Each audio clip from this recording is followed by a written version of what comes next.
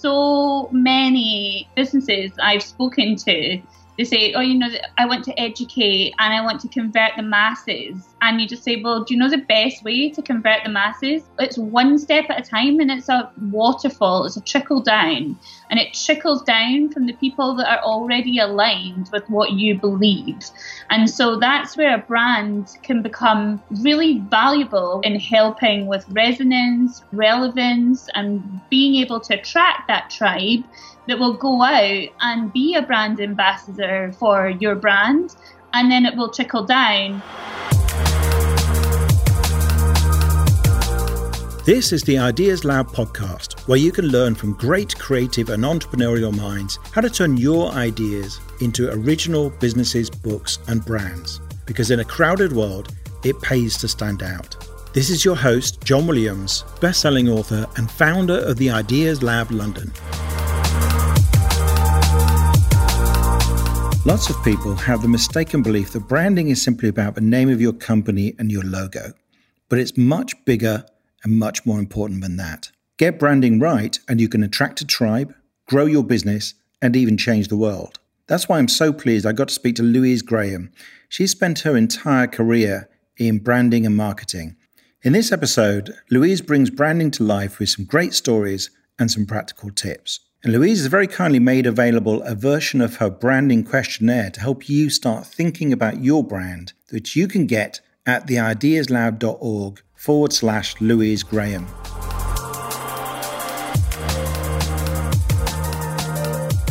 Welcome, Louise. Thanks for joining us. Thanks, John. Now, you've been in branding and marketing for pretty much your whole career.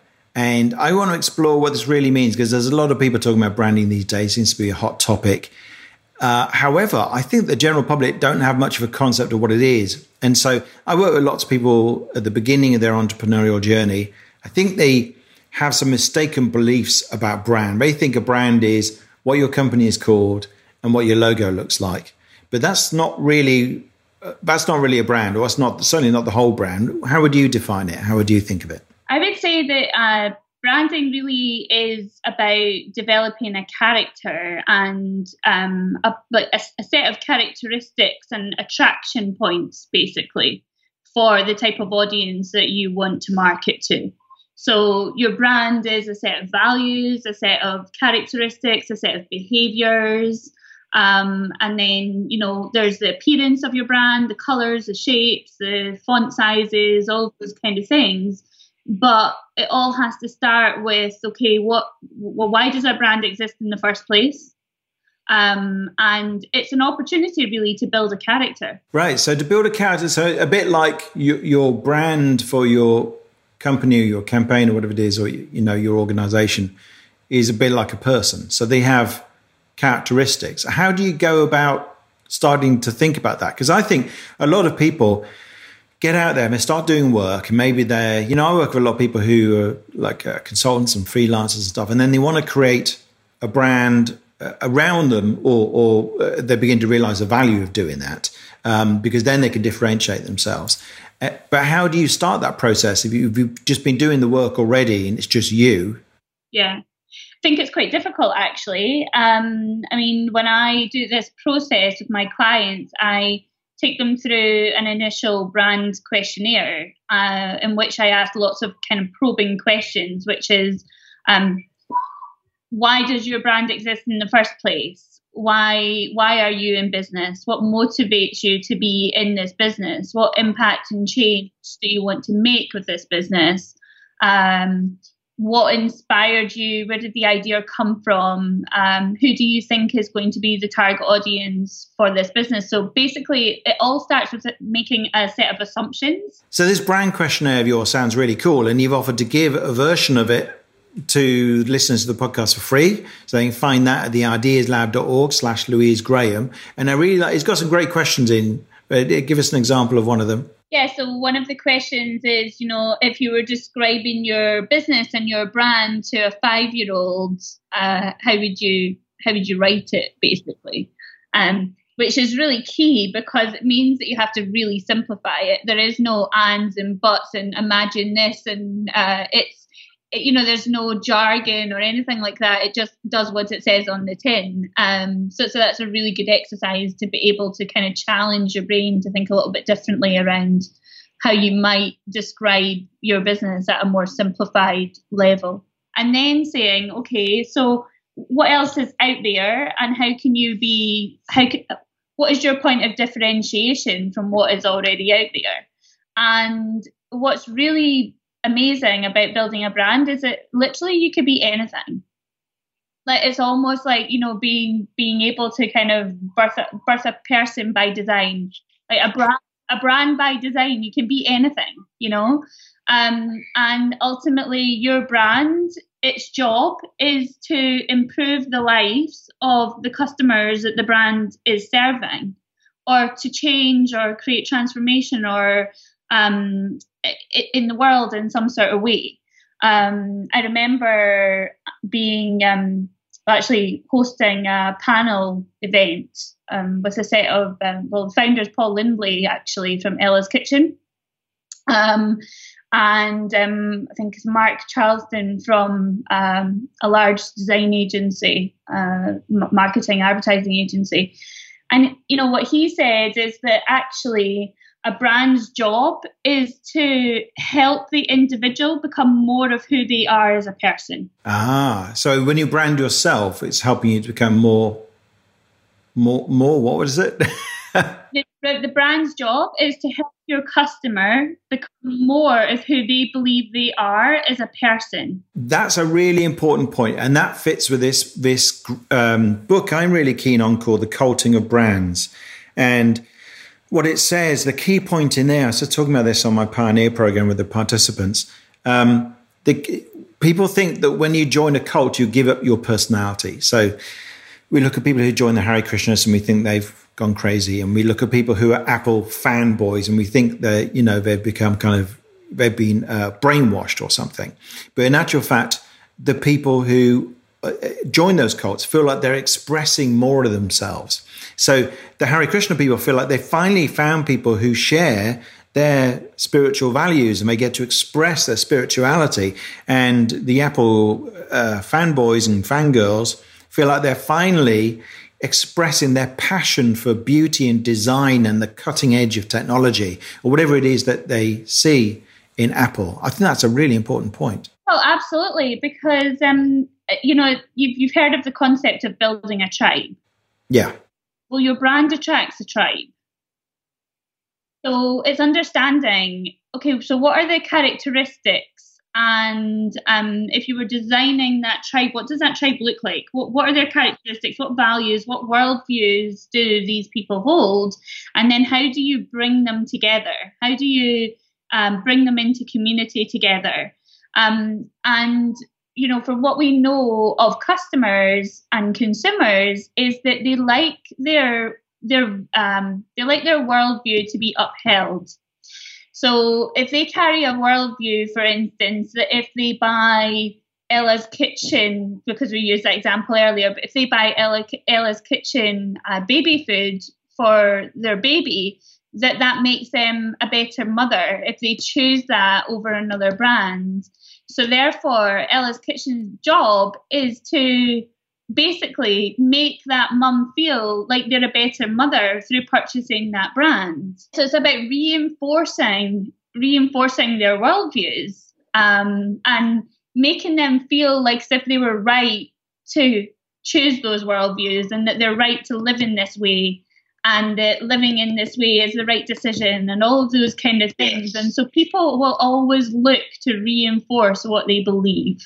And it's the job of the brand to do that. And people running campaigns forget this because they think their job is to convert people. It's actually really hard to do that. The better thing to do is you build a tribe of people who are already on your wavelength. And in fact, this is the same for books. So I'm always telling people on my bestseller mentorship program that you're not trying to convert anybody. No one's going to, there's very few people read a book because it completely disagrees with them. They want to be challenged. Mostly they want something that's going to affirm and extend and draw out what they already believe. And then what you're going to do if you do that well is you'll create a tribe around you who will then start to, suck in other people, and they will start to convert their friends and family, and people will start to come around. This is how we see political movements take shape. And that's why you'll see whole political campaigns on TV run for the people who are already going to vote for that party, but it gives them ammunition that they can share with other people and go, oh, wow, is that really what the Tories have been doing? Oh, my God, maybe I shouldn't vote for them, that kind of thing. I mean, that's huge. I mean, so many businesses I've spoken to, they say, I want to educate and I want to convert the masses. And you just say, well, do you know the best way to convert the masses is it's one step at a time, and it's a waterfall, it's a trickle down, and it trickles down from the people that are already aligned with what you believe. And so that's where that's where a brand can become really valuable. A well thought through brand can become really, really valuable in helping with resonance, relevance, and being able to attract that tribe that will go out and be a brand ambassador for your brand. And then it will trickle down. And the people that are not so much already on that worldview plane will start to see the change in the people around them and may start to think, maybe there's something I'm missing here. But the time from a business owner is far better being invested in nurturing people who are already aligned with the same values and belief systems as a brand than trying to convert at a lower level. I watched this really interesting, actually I read this really interesting article, and it just kind of hit the nail on the head for me. But a vegan movement decided that what they wanted to do was to really put some shock factor and encourage meat eaters to really be shocked into understanding that they shouldn't be eating meat. And so they stormed into a barbecue restaurant somewhere in America with ghetto blasters playing animal slaughter noises to people that are sitting eating steaks, right? And they thought this is going to be amazing, because as soon as they hear those animal slaughter sounds, they're going to be really ashamed. They're going to want to put down what they're eating, and they're going to want to listen. But the meat eaters basically ordered more steak. They all got together and joined and sang a song about how much they love meat together. Because they didn't want, they're not in the market to have their views changed. They enjoy eating meat. And so the vegan movement just completely drowned out by these meat eaters. And they thought, we go in with animal slaughter noises, that will really shock them into submission. And it didn't. It had the complete opposite effect. People don't like to be shamed for what they believe. And that's the key thing. They don't, education doesn't so much come necessarily directly from the brand. It comes from that trickle down effect, which we've just said. It comes from that change one person at a time kind of idea. And I think that works because possibly more effective is that veganism is being talked about more and more. It's starting to spread into the mainstream. We met in Bali originally, and there's some great vegan restaurants in Bali. And I went to a restaurant there, and I'm quite a meat eater. And it was just so damn tasty. I thought, wow, this is fantastic. It became a regular place for me. That's much more likely to at least start to lessen my dependency on meat than somebody coming and doing something like that, attack with sound. But interesting, there's that research, isn't there? That if you take somebody who's got a strong belief, which could be completely unfounded, like they believe in some crazy conspiracy, like the flat earthers or something, and you show them evidence to the contrary, there's actually research that shows that hardens their beliefs. So they will just like discount anything that goes against them. anything that harms our belief system is a threat to the ego, and we know that the ego doesn't like to be told anything that's different from what the ego believes. So yes, yeah, that's a good point. And in fact, a lot of brands. I think a key part. I was reading in Seth Godin's most recent book, This Is Marketing. He says that all purchases, at least he said almost all purchases, are made in order to either sustain or increase someone's status. And I think that idea of being aspirational is central to a brand, isn't it? But what's your take on that, and how do you create an aspirational brand? Oh yeah. So I mean that's really exciting. I mean I get really excited about building brands because then you can do really amazing aspirational things, you know. If you think about you as a person and all the things that you want to achieve as a person, but all the challenges that you have, you can build a brand that is anything that you want that brand to be. So aspirational is about how that brand behaves and what that brand is doing outside of doing the direct marketing, for instance. So, if you are some sort of social movement and you're building a brand around that, then how much time are you giving outside of what you're doing with marketing to actually being a campaigner for the cause that you use for why the brand exists in the first place? That's what's aspirational. You know, you've got brands like Patagonia, for instance, that they're doing really aspirational brand-led marketing and campaigns. That, you know, for them, their mission for improving the planet has always been a higher priority than selling clothes. It just so happens that they're on a mission to save the planet and they sell jackets. And I think it's that and thing that's really quite interesting, actually, because I think that, I speak to so many different impact entrepreneurs, and they say, you know, I'm selling handmade dolls, and every handmade doll goes towards a child, like one handmade doll goes to another child in need in a third world country or something like that.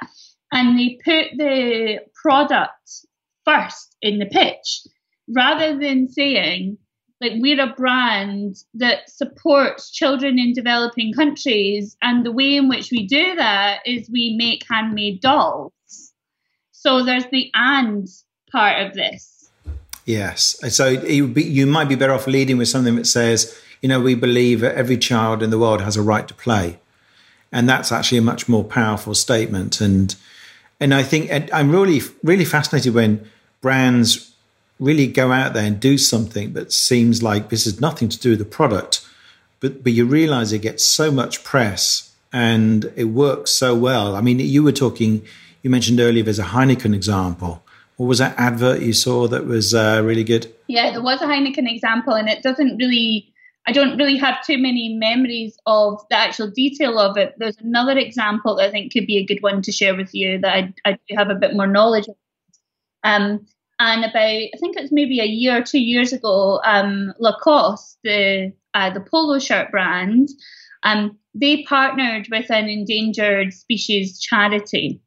And they obviously, you know, from what we know about Lacoste, if we look at Lacoste as a brand, most women might own a Lacoste polo shirt, but they might only own one. And Lacoste are only really known for their polo shirts and not really known for anything else. So, you know, there needed to be some sort of reinvention with the brand in order to encourage people back in and re-engage their market, etc. So what they decided to do was to remove the crocodile on their polo shirt and replace the crocodile with 12 endangered species animal logos. And then what they did is they then created the exact number of polo shirts for the exact number of endangered species left in the world. And then they sold those in limited edition. And from recollection, I think that they sold out in like less than a month, basically. Because you would never, ever again have a Lacoste polo shirt with a turtle on it, for instance, or I can't remember what other endangered species there were, but I remember the turtle one. So and then it just sold out. But not only that, they were then able to attract a whole new audience. They were then able to attract the audience that believe in animal conservation and environmental causes and all of those kind of things. So they were then able to open up their brand to a whole new set of customers. And I just found that was fascinating. I just thought it was really, really, really clever. Plus, they were raising a lot of money for a really important concern. They raised a lot of money, and at the same time, they raised a lot of awareness, to the fact that actually somebody could really witness the true extent of the endangered species by the fact that, because polo shirts are gone, that's when the animal is gone. I love that. And I think it also gives a natural end to the campaign. So, at some point, you don't have to make an excuse why you've discontinued that shirt. It's like, it's part of the deal. And it is very shocking suddenly. Oh, wow. Yeah. So there's only that many turtles or whatever it is around in the world, particular turtles. So I think that's a great one. And so if we're starting to create our own brand, where do we start? Is there a good first question, for instance, to ask ourselves? Yeah, so start with why. Simon Sinek really nailed it. Simon Sinek, yeah, start with why. So what's the reason? So I talk about it in my Pioneer Program thing where what's your vision of the world if it was working correctly? And then say, come with me and let's all do it together. Is that a kind of thing you're talking about? Yeah. And then the other caveat that I would make with that is that on the start with why, when entrepreneurs are doing this themselves and they write down their why, they think that why is good enough. But actually, in most cases, it's too broad. So it's important that their why is authentic to their why. But it's also important that their why is relevant and resonant to the people that they want to serve most. So then the next question is okay, so how do I get to a why that can be uniquely owned by you?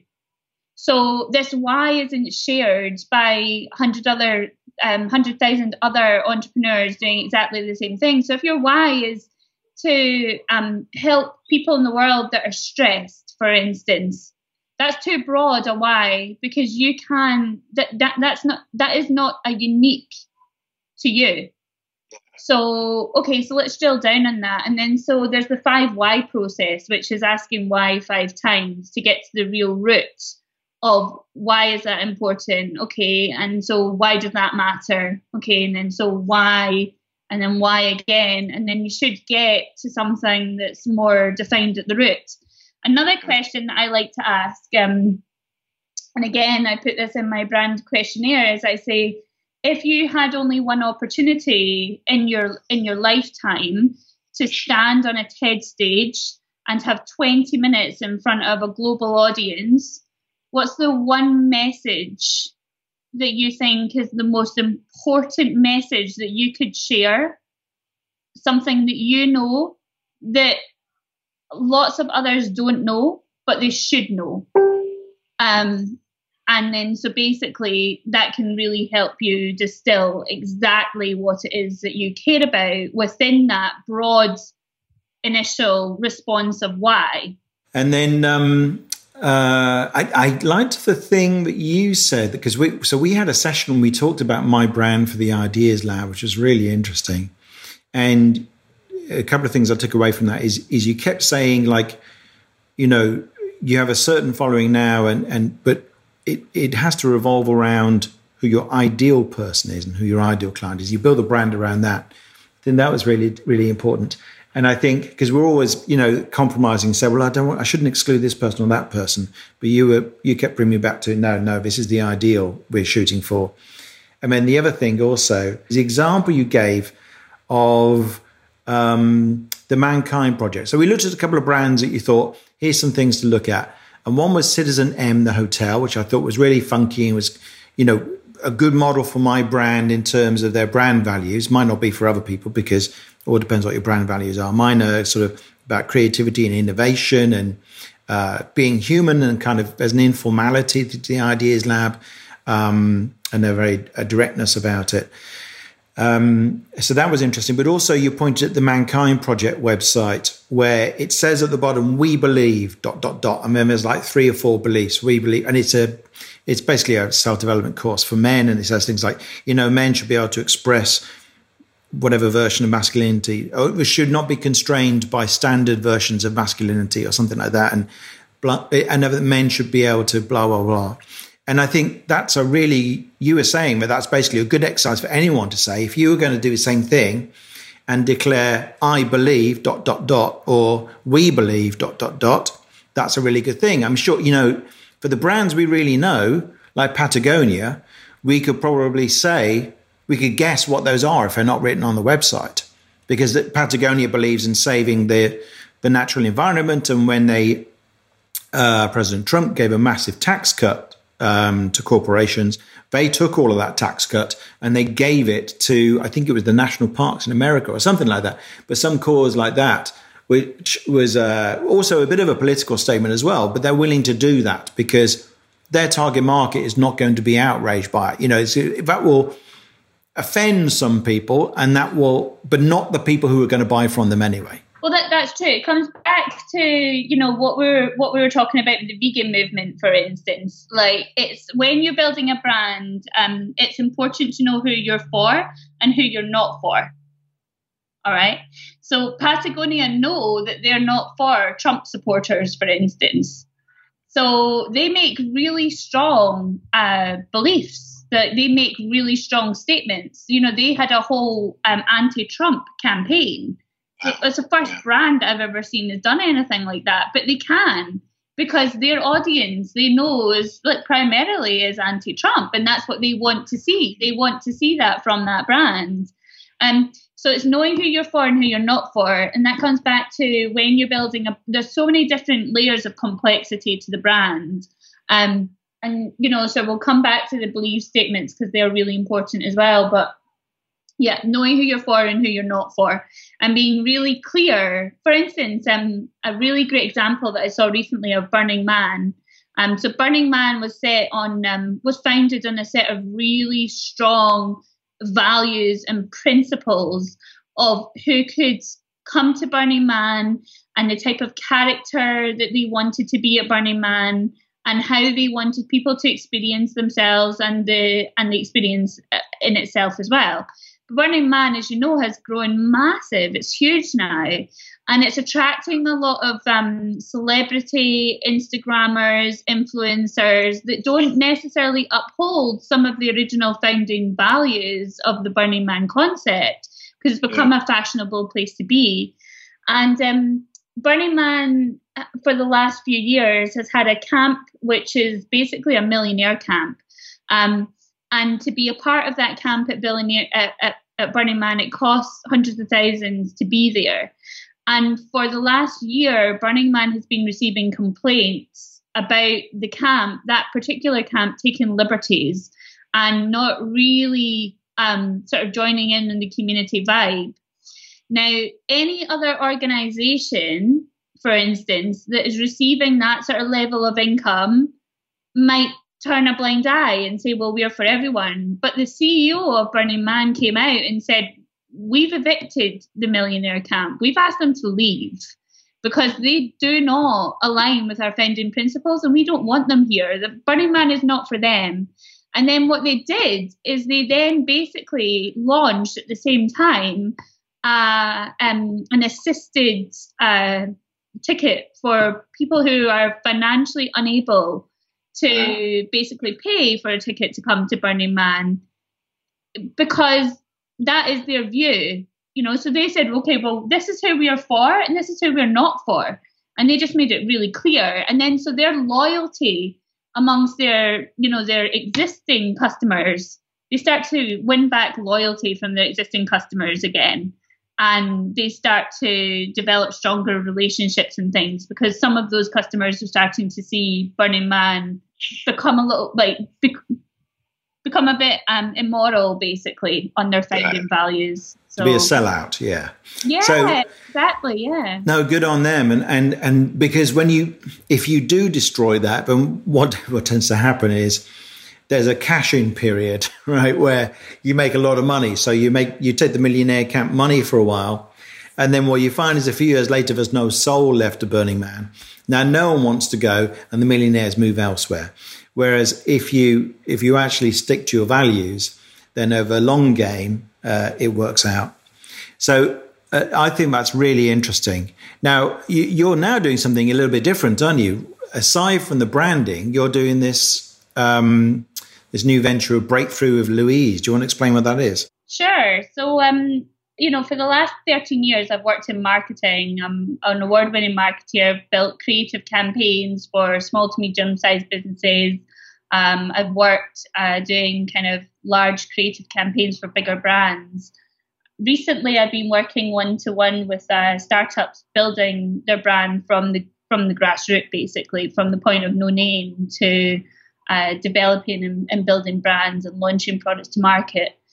Alongside that, I have been spending a lot of my sort of spare time developing myself and doing a lot of personal growth and self-development. And I graduated from the Hoffman process in 2017, and I really have a love for the side of me that really enjoys and is inspired by positive psychology, personal growth, and self-development. And earlier this year, I kind of said, okay, how can I put the two together? And what's the thread between them? And I realized that where I really light up is in the world of change and transformation. And then that was sort of cemented even further when I read Seth Godin's book earlier last year as well, This is Marketing, when he said, actually a marketeer's job is to create change. The original concept, the old-fashioned concept of a marketeer is to sell things and to promote, but actually a marketeer's job is to create change. And so Breakthrough with Louise came from a pilot that I just sort of tried and tested with a few founders who I said to them, I believe that there's opportunity to be found in every challenge. I also believe in the power of great ideas that exist to change the world and make the world a better place and to support people in the world to become better versions of themselves. And so working with that group of audience based on their challenge and their struggle, I sort of piloted a concept which I was at that point in time calling solution-based coaching, where I ask a series of really kind of deep, provocative questions to get to the real heart of what's really going on behind the challenge. And on one of the calls, I was working with a woman, an entrepreneur who she has a yoga brand, a sustainable yoga brand, Yoga Wear. And at the end of it, she said, I'm dancing around the room. I am ecstatic. I've been so disconnected from my business. I've not known which way to turn. I've been at crossroads. I've not known how to develop the brand. I now know exactly what I'm going to do. This has been an absolute breakthrough. And then so Breakthrough with Louise was coined. And essentially what Breakthrough with Louise is it's a 90-minute session in which I work on a challenge, a limitation or a decision that needs to be made. And I work sort of asking deeper questions, listening to the response, asking another question. And then once we've kind of got closer to understanding more about what's really in the heart of that entrepreneur, then maybe bringing in some examples or some strategies and some solutions and things like that. So kind of main challenges that I experience with entrepreneurs and the breakthrough are, sort of how do I position my business? How do I know what my why is? Like, how do I communicate it? How do I build a community? Why is what I'm doing not working?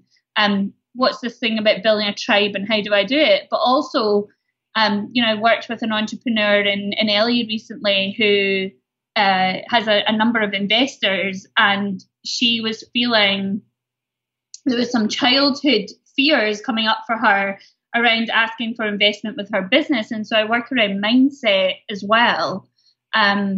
And it always seems that the original challenge, that there's another challenge beneath that, and then there's another challenge beneath that. And it's actually about getting to the root challenge that then helps us get to the solution versus finding the solution for the original challenge.